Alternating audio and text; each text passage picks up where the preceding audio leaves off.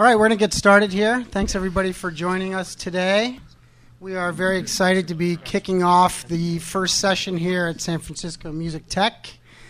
This is a very important session here, as it's the first time in San Francisco Music Tech's history that we're going to be talking about the car, which is interesting because the car is typically a temple of music for a lot of people and a place where many consumers spend a lot of time consuming music content. Got a great group of folks here today. I'm going to start to my right with Chris Martin from Pandora. To the right of him, we've got Thomas Hutchings from TuneIn. And then we've got Damon Lavrine. Lavrance. Close enough. I can't. Right. I'm going to put an E at the end of the name. It's going to You should. And at the end here, we've got Phil Abrams from General Motors. Just a quick note before we get into the panel, a couple terms that you may hear during the panel that if you haven't worked a lot with automotive, in the automotive space, you may not be familiar with. OEM, original equipment manufacturer, is a term that's used quite a bit, and you may hear in the panel today. That would be Phil down there at the end. The General Motors, the car manufacturers, these are the folks that actually make the cars.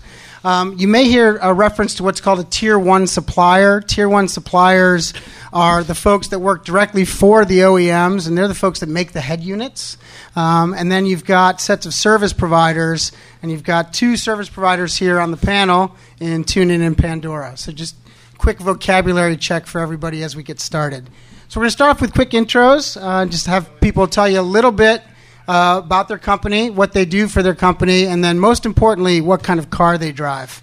We'll start with you. My name is Chris Martin. I'm the Vice President of Engineering at Pandora. I've been there 7 years, 10 months, and 3 days. Give or take a couple hours. We've done a ton with the cars. We have 18 automotive brand partnerships announced, and we're in over 60 models. We've been working on those for 4 or 5 years now. And I personally drive as a car an 10-year-old Acura, which has a tape adapter. But I typically ride my bike, which has a Jambox Bluetooth connected. Nice. Hi, I'm Thomas Hutchings, Vice President of Engineering for TuneIn. I have also been an old hand there, now over 6 years and 8 months, something like that. Don't have the days and hours. TuneIn is focused for the past several years on making it simple to find and listen to radio through all manner of connected devices, kind of evolving that a bit to now working more towards revolutionizing the live audio internet, and so bringing as much of that great content to as many places as possible, but particularly automotive. And don't have specific figures on how many vehicles or different models and manufacturers we're in, but something along the lines of 4 or 5 today, many others in the works. Been really interesting watching the evolution of this as a platform. Consumers are kind of ahead of the game to some extent, using applications on their mobile devices today in the car, and now seeing that transition to in the devices themselves. So I'm very happy to be on this panel talking about how that transition is taking shape. I don't own a car or drive one currently, although partly my wife has one, a Honda Fit, which I occasionally jet out on. Used to drive a Subaru WRX STI rally car back when I was in Texas. So for those of you who know, very, very fun vehicle. Hi, my name is Damon Lavrance. I'm the transportation editor for Wired. Do most of my work on Wired's automotive site, which is called Autopia. So it's wired.com/Autopia. We do a lot of coverage mainly with connected car technology, telematics, a lot of alt powertrain stuff, but not the kind of geeky Prius weenie stuff. It's more kind of how technology can boost performance and fuel economy at the same time. My background, I've been an automotive journalist for the better part of a decade now. Came to Wired actually earlier this year to kind of hone their focus, kind of bringing the same kind of kind of excitement and enthusiasm that the consumer electronics space has for smartphones and tablets and that kind of thing into the car world. So like I said, a lot of focus on getting your smartphone connected to your car. Discuss a lot about interface design, how this stuff can be brought in safely. As for my car, since I'm a journalist, I get a new car every week to test. So depending on the week, tough gig. it really is. It's a really rough life. So it could be something as as pedestrian as a Honda Fit, or it could be something as nice as a Bentley Mulsanne. But this week I'm actually driving my own car, which is a BMW 135i. So. Hi, my name is Phil Abram. I'm the Chief Infotainment Officer for General Motors. And what that means is always an interesting point, because I really don't like the word infotainment because it's not a consumer-friendly word. It's this fabricated work, so I'm fairly conflicted about my job title. But I've been in that job for about 9 months now, and prior to that, I was the president and COO of Sonos, a multi-room music provider, and so I've had the opportunity to work with both Pandora and TuneIn in that prior life, and opportunities to work with them again. So really why I'm at GM is kind of why this panel exists, is to bring that CE connected experience to the car. And I have an opportunity to help the company do that. Now, not unlike Damon, I drive a variety of cars because I work for a place that makes them. And I was driving an ATS earlier today. It's sitting out in front. It's a lovely opulent blue, yes, car that's out there. But the car I have right now is an Escalade that I'm driving around because winter's coming to Detroit, and I want to make sure I make it through that. Great. So let's start down at this end of the table here and talk a little bit about what the car of the future is going to look like for the consumer. As you mentioned, infotainment is a kind of a strange term here, but should we expect a real revolution here in terms of the capabilities in the car, both from the perspective of connectivity and entertainment options? And if so, what are they going to look like? Yeah, and I absolutely believe that, and that's fundamentally why I joined General Motors, is that what's happened in the car today, the car in 5 years will be nothing like that in terms of the experience. And it's because of all this information. It's not just music, and we're here to talk about music, and that's certainly an important element of it. But if you go back a number of years, if you think about it, speed in a car was a rotating cable that drove a needle on the dashboard. Well, and imagine trying to share that information with something else so that it could be then developed and turned into another application. Well, you can't. Now, speed is a sensor on a wheel, and the information is digitized, and you can display it on a screen, on several screens, take and process that information and deliver a new experience for the customer. And we're just have our toe over the line in what that capability is, because we have so many sensors in the car. There's so much digital information in the car. And we're now putting in place the processing power and the applications that integrate those and create new experiences for customers. And we'll talk more as we go through the panel about some of the new products that we have as examples of different ways of meeting those new sets of needs. And I think that in 5 years, it's going to be a software-defined experience in the car, because that's just the way that it's going. So I think it's going to be an amazing time. Is this akin to the evolution from our older phones to our smartphone, our older TVs to our smart TV? Is this new car the smart car? No, I think it's more focused than that. I used to run the TV business for Sony Electronics for a while, and so I'm familiar with that transition as well.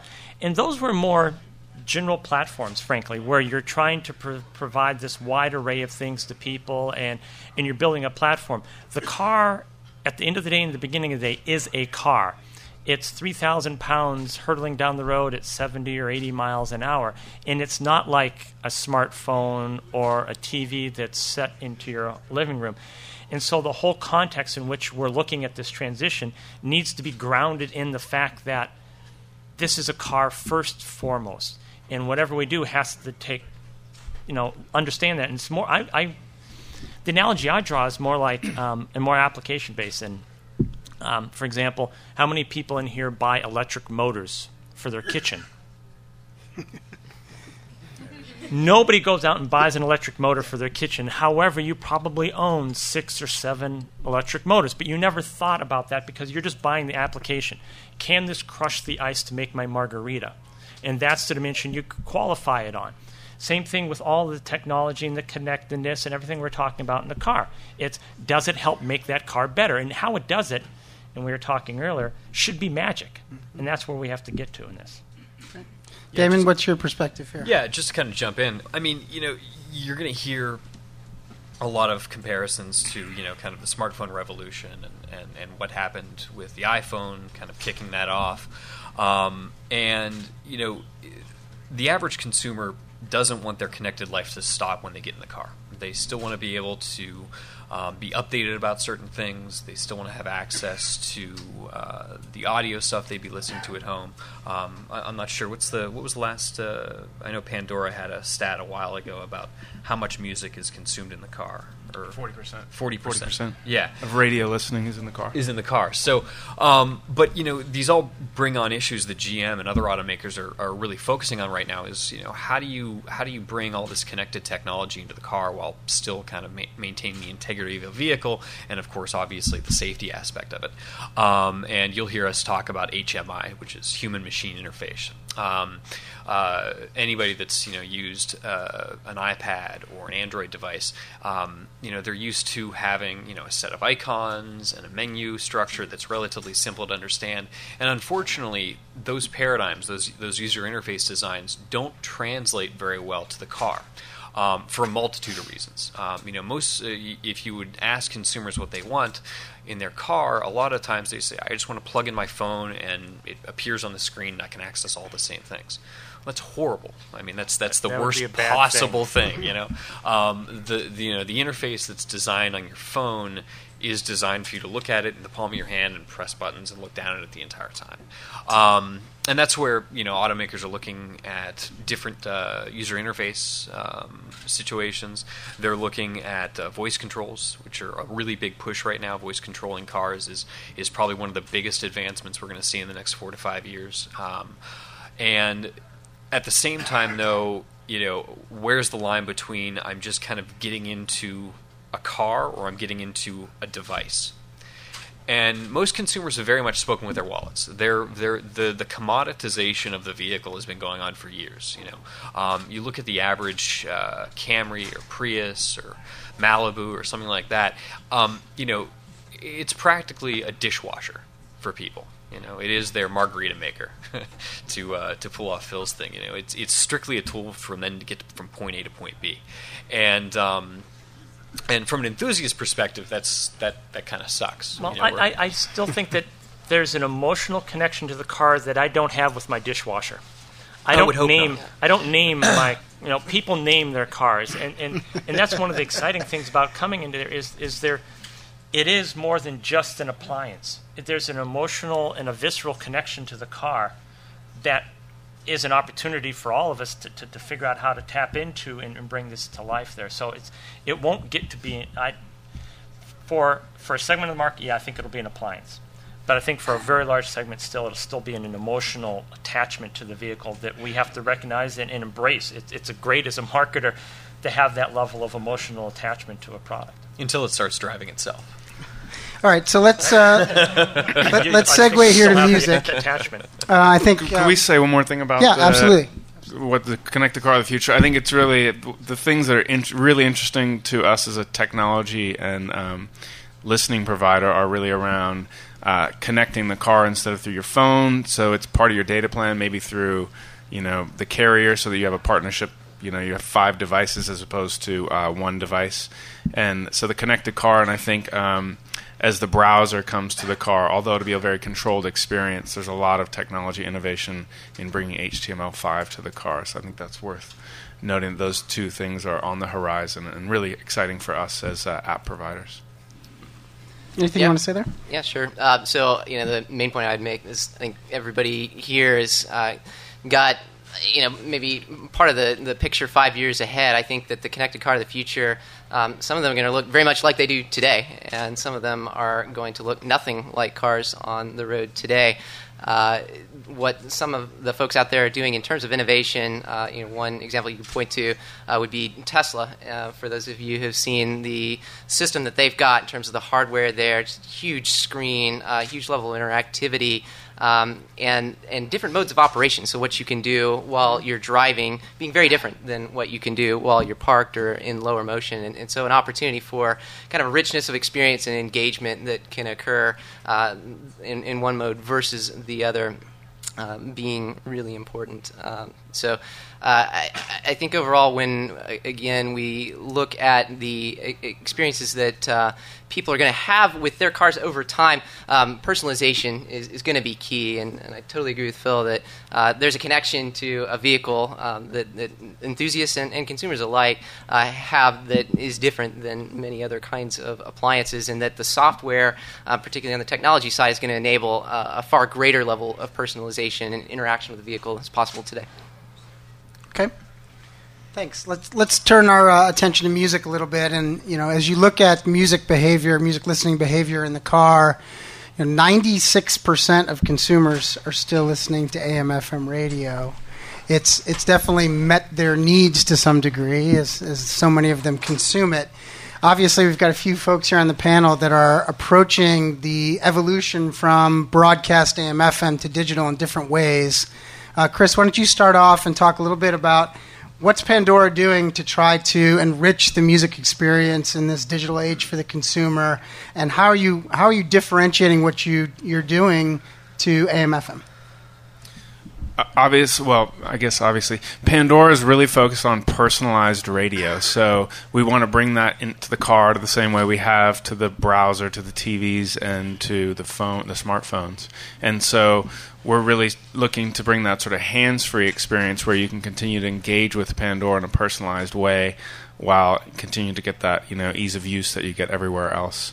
So that's our drive, is really personalized, curated experience in the car that works, just as well as it does everywhere else for Pandora. And I think that's a huge distinguishing factor from terrestrial, and as well as the more focused streaming services that are heavily interactive, such as the download services and things like that. So it's a personalized, easy experience.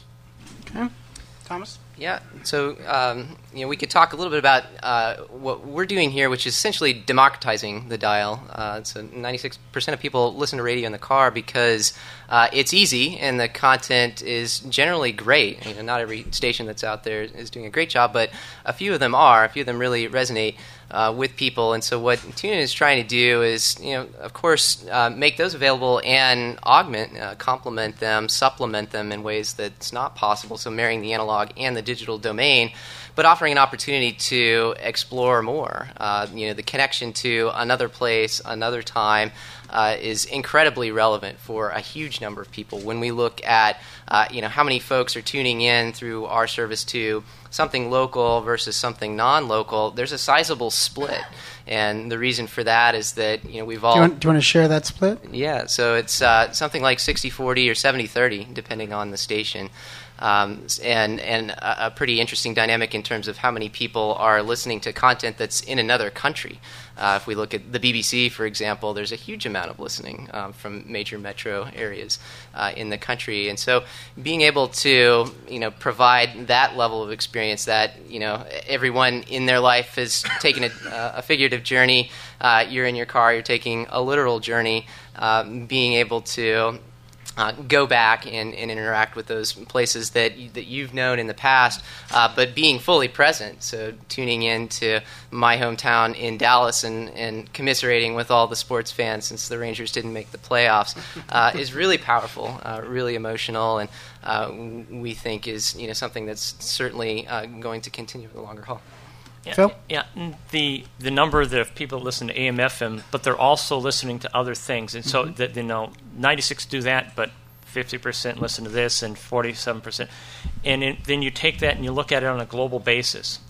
Right now Pandora has just announced they're going into New Zealand and Australia soon here, and so there's a great deal of complexity that we keep adding into the car in terms of, I want to work with my AM and my FM, and in North America, my XM, the Sirius XM, and in Pandora, and then TuneIn. And if I'm in, the Norwegian countries, I've got to have Spotify, and you can keep on rolling this out. And so, as a car manufacturer and OEM, the challenge is how do we present all of this capability to somebody in a way that's simple for them and pulls the complexity back out of it, because there's so many choices out there and on a global basis. So that's really one of the things we're spending a lot of time trying to really figure out how to do that, so that people can get to what they want without having to weed through all the stuff that they don't want. And there's a lot of that mix too. And is it possible for you to have one universal platform in a world where there's so much diversity in terms of the service providers on a global scale?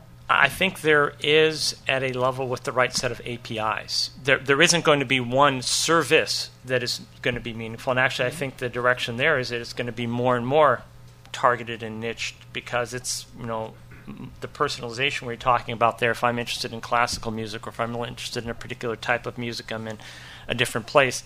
I don't think there's going to be, like maybe some other things, where there's one or two global winners in this. You go to Brazil, you're going to get a very different answer than if you're in China, than if you're in North America. I hope we can abstract it to a layer where we have a common set of things we put in the car with APIs that are, then we can partner with people and have them write against that. By the way, I love the fact that on that entire list of Spotify and Pandora and TuneIn, and nobody mentioned the CD. Thank God. Hey, easy now. But, Phil brings up a really good point, and it's something that I'm seeing, testing as many vehicles as I do, that there is no kind of holistic approach to these integrations. If I want to use, for Pandora is the best example. They're integrated in more vehicles than any other service out there, period. How many automakers are you working with now? 18 I would say brand. They're more integrated than any other network-based service. I would say Sirius XM is integrated into more, and it is a very similar service provider in terms of the customer experience. Right. The major thing, though, is Pandora has been this service that kind of lived on your phone, lived on your desktop, and they've managed to bring the interface into the car, and they've done it really, really well. That said, the interface is pretty simple. You've got a list, you've got your stations, you've got up, thumb up, thumb down, that kind of thing. The biggest issue right now, more than anything else, is as a consumer, I want to listen to Pandora, but I also want to listen to my Spotify playlists or my Rdio playlists. And at this point, there's really no way for me to integrate that into the car, because the automakers, to a large extent, have kind of locked down their ecosystems. And you're talking about bringing APIs out, and we're going to start seeing that more and more and more, where they're, automakers are actively courting developers and saying, look, develop your platform, leveraging our technology. We're not at that point yet, and it's going to be a while until we start seeing that. And there's a lot of reasons for that, and I'm sure Phil can speak to them probably better than I can, working at an automaker. But from what we see, or what I see in different vehicles, each automaker is very, very adamant on keeping themselves locked into their own ecosystem. They want to keep things. They want to have complete control of the user interface experience. They want to have complete control of what apps the person has access to. And while that's great from a safety and an integration point of view, at the end of the day, if I'm going to listen to Spotify on my phone, on my car, and I got to stream it through Bluetooth, what do I have to do? I have to scroll through the playlist, hit play. That's unsafe. And this kind of barrier of the automakers trying to figure out exactly what services are resonating most with consumers, like Pandora has, obviously, seems to be one major barrier they need to get through. So, Phil, do you want to respond to that? I mean, I think we've seen quite a bit of innovation with regards to the automakers' willingness to embrace app developers and applications over the last couple of years. So do you feel the ecosystem is locked down, quote unquote, or are you trying to find that right balance between still interfacing with the consumer and controlling a consumer experience and making sure it's great because it's your vehicle ultimately, and also giving them the choice that they want? Yeah, I would say today, as an industry, the OEMs have done a rather poor job of really creating the right set of standards and doing that.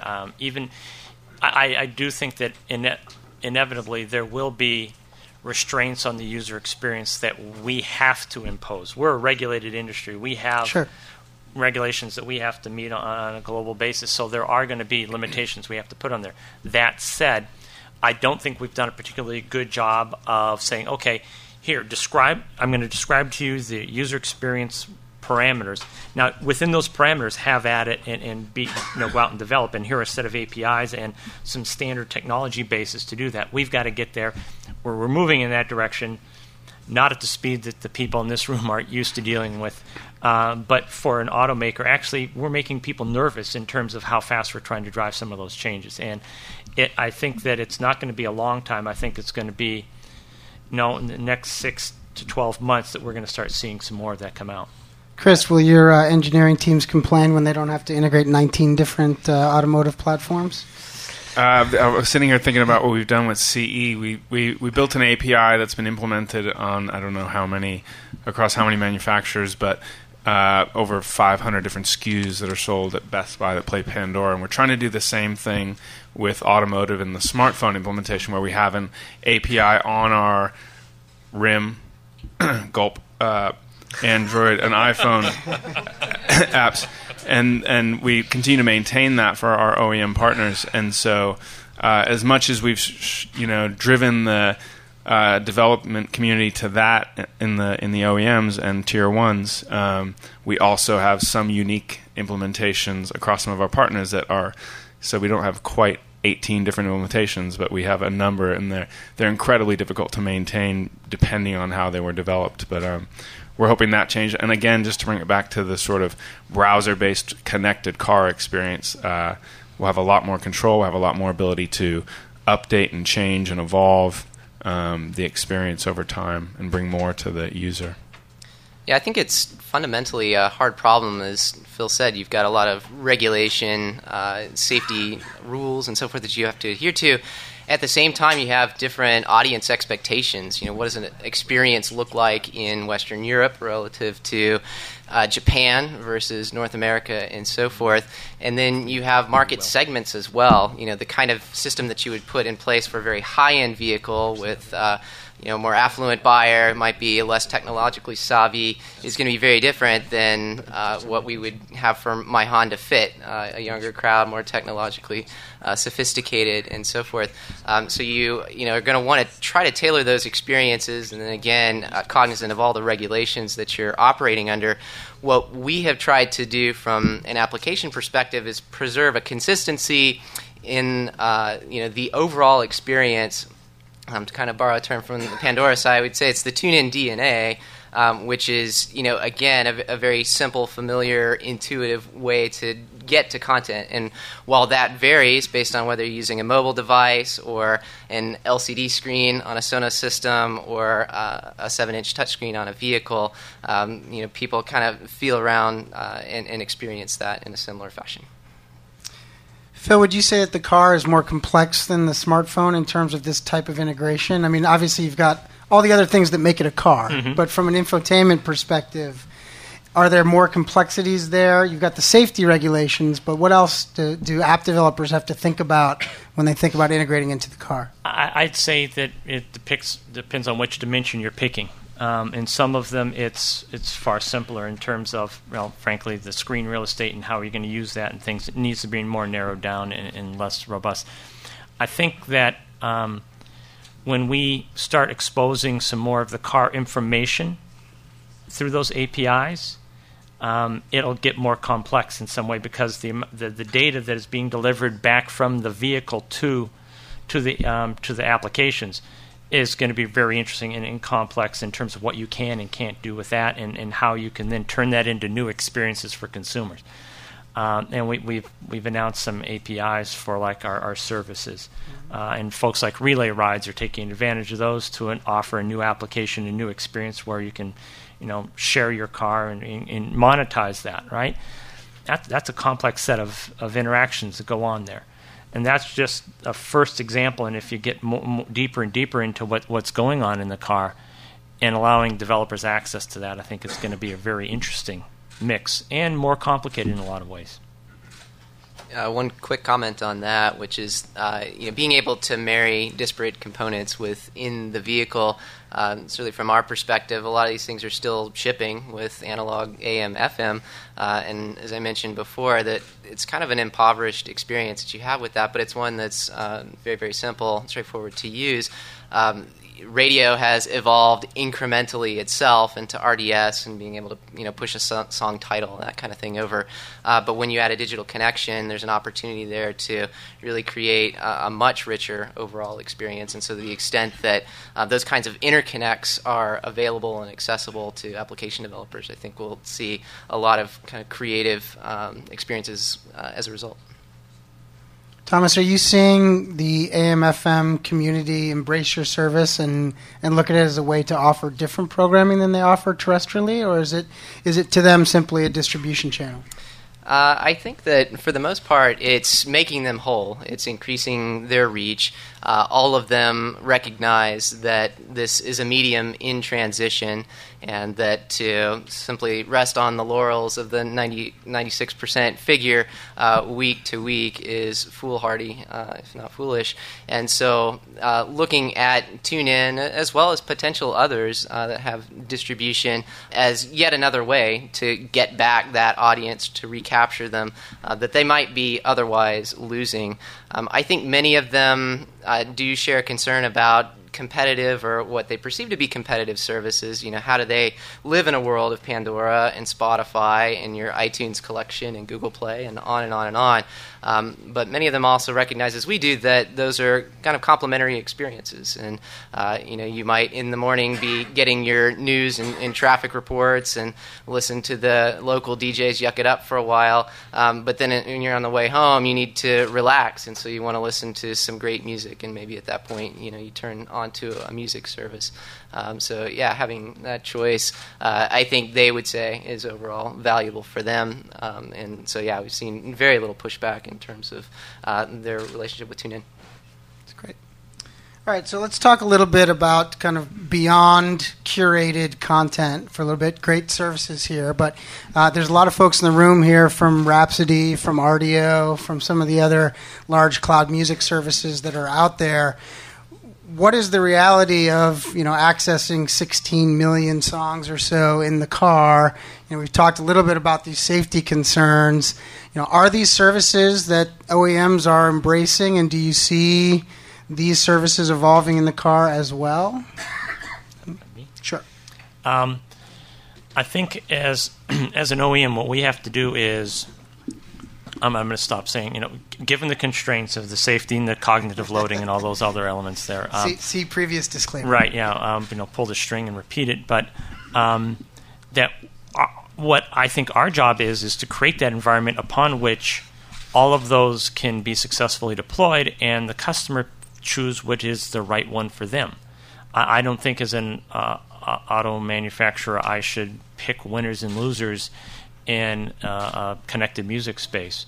I'm in the business of providing our customers the greatest experience we can across the broadest array of those. And that's what our intent or our objective should be, especially once again on a global basis, to do this as efficiently. And I think that's the right word. There's an efficiency that we have to drive in doing this. Efficiency for the partner, efficiency for the OEM, and most of all, efficiency for the consumer in terms of their experience in getting to these. If we make them, sit on their head and spit nickels in order to get to a particular service, that's not going to be good for any of the participants. And that's really what our challenge is. And it's not something that is intuitive or natural to the OEMs today. They don't think in those dimensions. They don't think in having parts of the car talk to each other that often and much, and we're just getting through that. So there's going to be learning curve, pain, some missteps, some screw-ups, and some pissed-off people on both sides of the coin as we go through this, because it's a brave new world, and at least at GM, we're setting out and saying, this is serious. We have to figure this out. We can't simply defer this to our tier ones. We have to take control and create a direction and a vision there. Damien, what are you seeing across the other OEMs in terms of the shortening of the development cycles, taking control of the software? For those of you that aren't familiar with automotive, the development cycles are typically 3 to 5 years long. So you start now working on programs that are going to hit the street in 3 or 4 years. So it's very painful for the development community.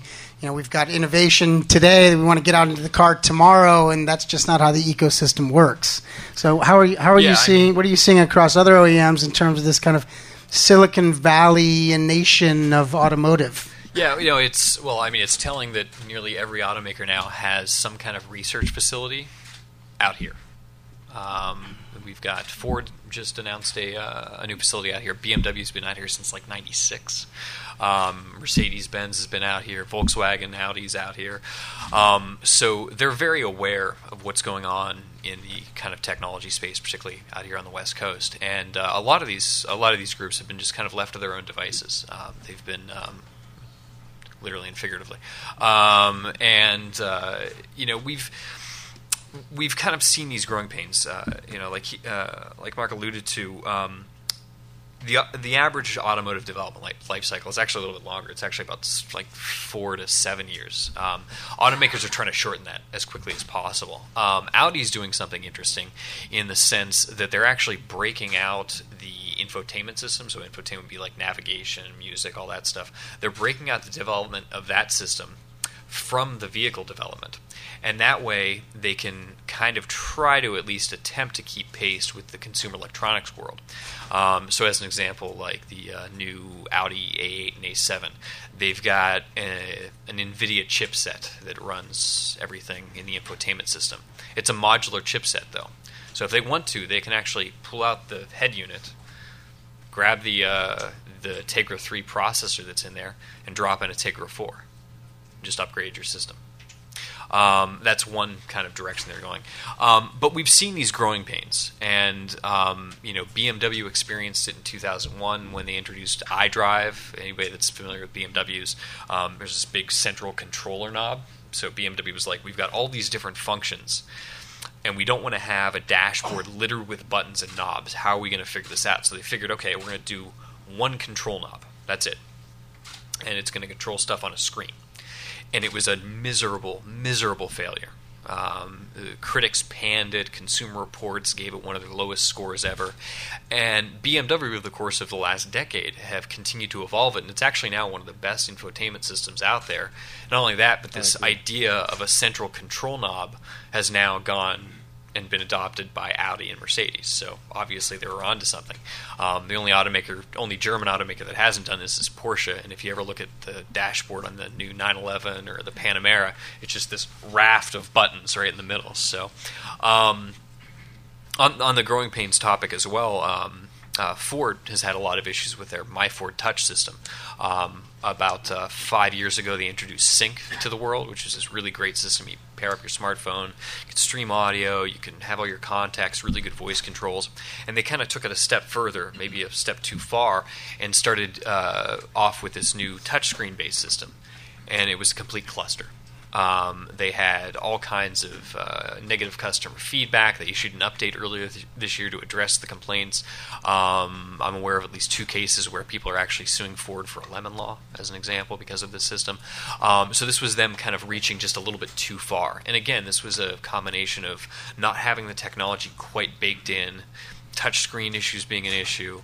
And at the end of the day, automakers are, again, very different from consumer electronics companies. They don't really quite get solid user interface design like an Apple would, or a Samsung, or a Sony, or something like that. So we're going to see these growing pains, and I think we're going to see them more often. iDrive was 2001. MyFord Touch was in the last 2 or 3 years. I think we're going to kind of exponentially see more and more issues and more solutions come out in the next few years. So, yeah, what I would add to that is we haven't been working in the digital auto space for very long, but coming in had heard exactly this, that the sales cycles are this long, the development cycles are this long, and then the vehicle's out for 5 to 10 years. I've actually been surprised and impressed by the flexibility and the extent to which a lot of the automakers have been accelerating those timetables, and which isn't to say that we're from concept to launch in a few months, but 12 to 18-month timeframes are becoming much more the norm. Not only that, but many of these systems are taking the longer views Damon mentioned, which is field upgradability, and so kind of recognizing that while the platform itself may be evolving and that there might be even different ones across different models, different markets, and even different model years, that there will be an ability to keep those maintained over time, so that as Pandora iterates and TuneIn iterates and Facebook iterates and so forth, that those updates will be able to get into those vehicles. So, again, kind of the flexibility that's being put into place has been, I think, of great benefit, and most of the automakers are developing kind of overarching solutions. We see taking that into consideration over time. I just finished the story that David was telling you a little bit. To update your My Ford Touch now, you have to go back to the dealer, leave the car there, have them update the software in the head unit. So, and even in the Audi case, it's still... Sorry to interrupt. They actually know the upgrade they did in March, they just sent a USB drive to consumers. Oh. So that was it. And I think the take rate for them taking to dealers is like 5%. So they can do it at home. I actually did it myself just to see how the process was. Took an hour. Yeah, it was. But right, still, the only reason I'm interrupting is better. We're just getting to the point now where over the updates like you get on your phone are just now coming to cars. Yeah. So and there's lots of right to repair laws in various states in this country that actually kind of limit what you can actually do in those dimensions as well. So it's not as simple as even if we wanted to, there's hurdles on policy that we have to clear. But your point's well taken. It has been a nightmare for the consumer today. I mean, these cars ship. You've got a system in it that you keep pretending. I mean, a car, you're not turning your car around like you turn around your phone or your TV. Most consumers are keeping their car for 10 years. So, to date, the idea of updating your head unit has been a real nightmare for most consumers. And this really hits home on maps, where maps have been outdated, and taking them in and getting them updated has been a pain. So you guys feel like we're kind of on the other side of that now? Because it doesn't feel like it to me. No, I wish. I really wish. Because even with I was wrong. I mean, I think I was thinking about the Ford Sync, not the My Touch.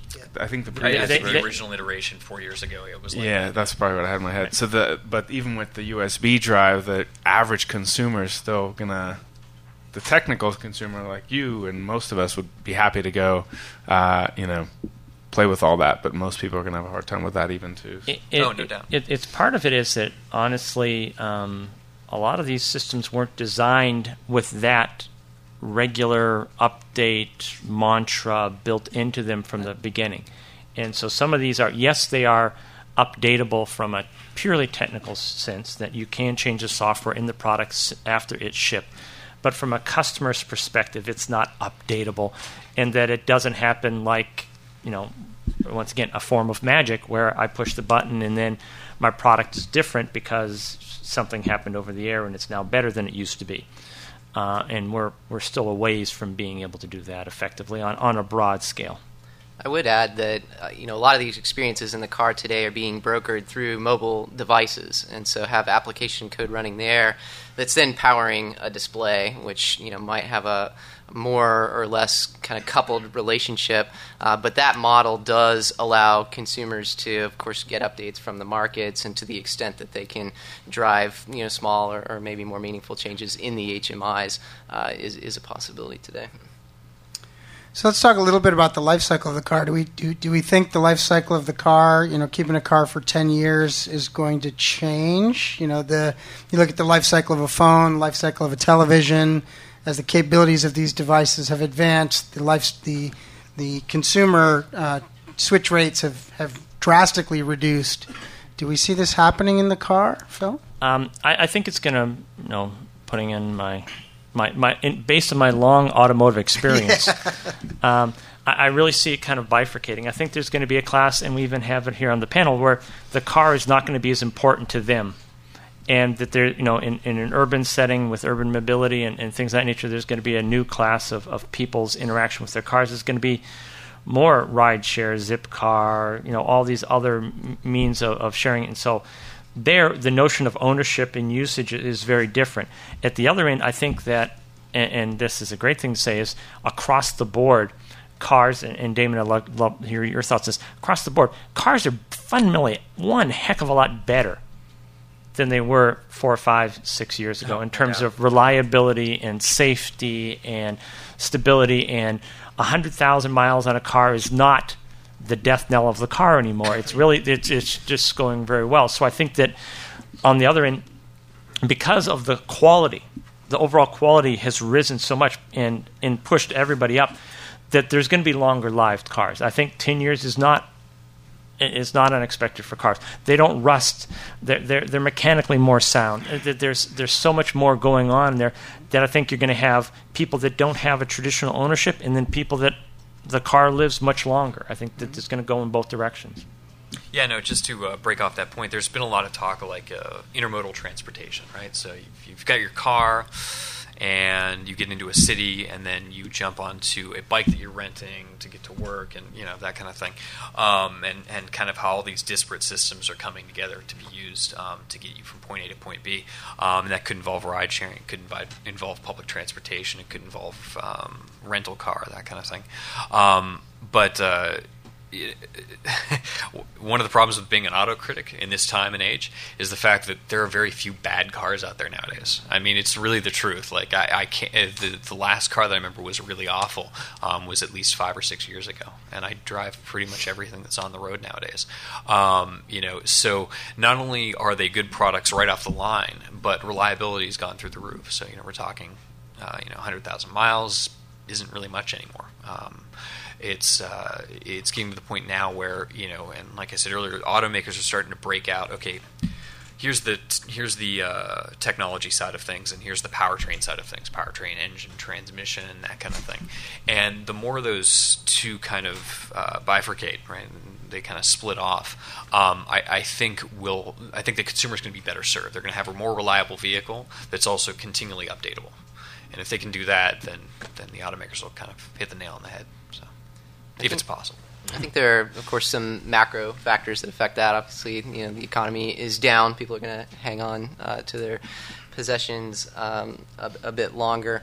At the same time, I think that there's a level of differentiation among the products that the manufacturers are putting out there that could potentially drive user directions and purchase behavior and so forth. At the end of the day, the kinds of work that we're doing with the connected car is in help and support of moving more cars. And if a particular manufacturer gets to that right recipe, set of ingredients, the right experience where that vehicle, at least from the infotainment perspective, becomes a status symbol or something that's well ahead, well beyond, well innovating, then that's going to move more vehicles and potentially change some of those life cycle numbers. Okay, let's open it up for questions. We've only got about 15 minutes left here. Once you get the mic, if you can just tell us who you are and then ask your question.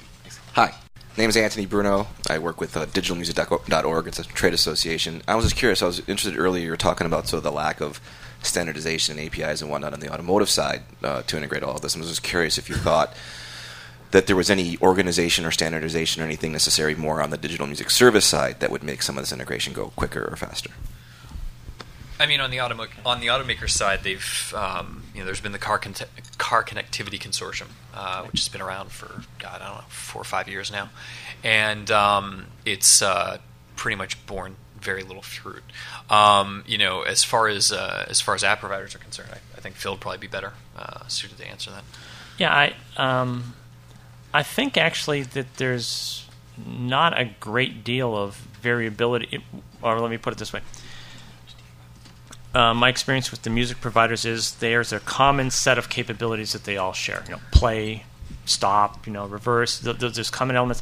But then on top of it, they have the parts that they try to make unique to them, whether it's a thumbs up, thumbs down type of thing, or a slider in another application, or there's these natures of how they're differentiating themselves.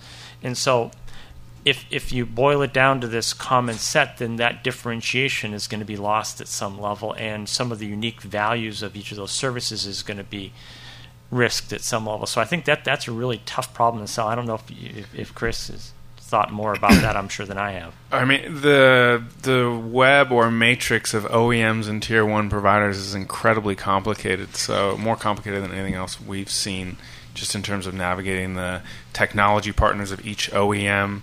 And so just trying to standardize implementations across our own app has been incredibly difficult.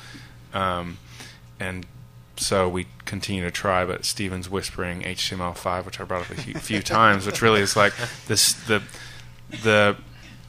The big hope is that the browser in the car supports the same set of features and codecs and video codecs, audio codecs, so that we can sort of standardize in our app and all the other apps across the various platforms. I think that's the most hopeful future for that. I'm going to ask Steven a question. So what do you think? Do you think HTML5 is the panacea or a solution for this? Oh, definitely not the panacea, because obviously the browser only takes you so far, and there's a whole level of integration into the automobile in terms of location-based services, some of the other capability of the car that you'd like to utilize to create a very rich consumer experience. So no, it's not, but I think it helps. It gets you part of the way there. Yeah, I think there's great hope for technology standardization along these lines, or potentially others, but data standardization is a really difficult problem. So you've got a lot of potentially proprietary owners of that. Specific to the music side, I think that there are some potential opportunities, micro formats as well as services like Music Brains and so forth to, again, provide some additional metadata. What's that? Sorry. Again, to complement the overall experiences in the vehicles. Go ahead. Hi, Phil Keys with Mido Media. I saw an interesting presentation given by Ford's Second Cameo Labs called OpenXConnect, or XC. It's an open source project where it takes information coming off the CAN bus and puts out a JSON representation so developers can use that. And Philip, I don't know if GM is working on anything similar, if there's a particular standards body, so you can get kind of context information from the car to help apps learn how they could control the experience to make it safer. Well, there's one physical interface that's about providing information, which is the OBD2 port on cars that was done really around being able to have multiple people be able to service it and provide service to the cars. And some of that information we're looking to expose through some common set of APIs. And we're in kind of an early stage on that right now. But I don't believe there's really, like, the Connected Car Consortium isn't really trying to tackle that one just yet in terms of a pan-industry view on it. There is, that we're aware of, no standardization efforts currently underway in that area, and that's what we were just talking about, getting access to the vehicle information, of understanding what the car is doing, and that's different for every OEM, and it can be different within each OEM for each different head unit manufacturer. And there's a lot of there's a set that is going to be common across OEMs, and there's going to be an inordinately wide array of things that are truly unique across OEMs because they are implementing systems and sensors and processes within the car very differently. And so that one's going to be hard to get a big enough. The Venn diagram is going to overlap between what's useful and what's common is going to be a little bit smaller than you might anticipate. In November, there's a W3C event in Italy. Yes. We have an automotive, so maybe that's part of the discussion there. Yeah. Hey there, Michael Drexler, BMI. I had a question for Steven. Just curious what GraceNote has been up to in that space. You didn't really talk about that much on the panel. And what car do you drive? So in automotive, GraceNote's been very active in automotive. We launched our first GraceNote-enabled cars in 2001. There's 28 million cars on the road that have GraceNote inside of them today, and that number will almost double in the next 3 years. So it's been a very, very active space for us. We started out providing CD recognition in the cars. the kind of magic of understanding what your CD is and providing the metadata for that. We've evolved that now to a very rich set of automotive solutions that handle everything from indexing all of the content that's on your iPhone or your Android device, enabling that for playlisting, bringing licensed cover art into the car, providing phonetics data for your music collection so that the voice systems can work with it. We have a very broad partnership with Nuance around this. So for us, very, very active space. We work with every OEM in the world at this point, every major tier one in the world. So it's about 35% of our business. And by the way, for some perspective... Thanks for the softball. I drive a Mercedes GL 550. There we go. Yeah. And just for some perspective, 28 million cars, it's kind of a random figure. That's 1/4 of all the vehicles on the planet. We just passed the 1 billion mark about 3 months ago. So, could you want him back there?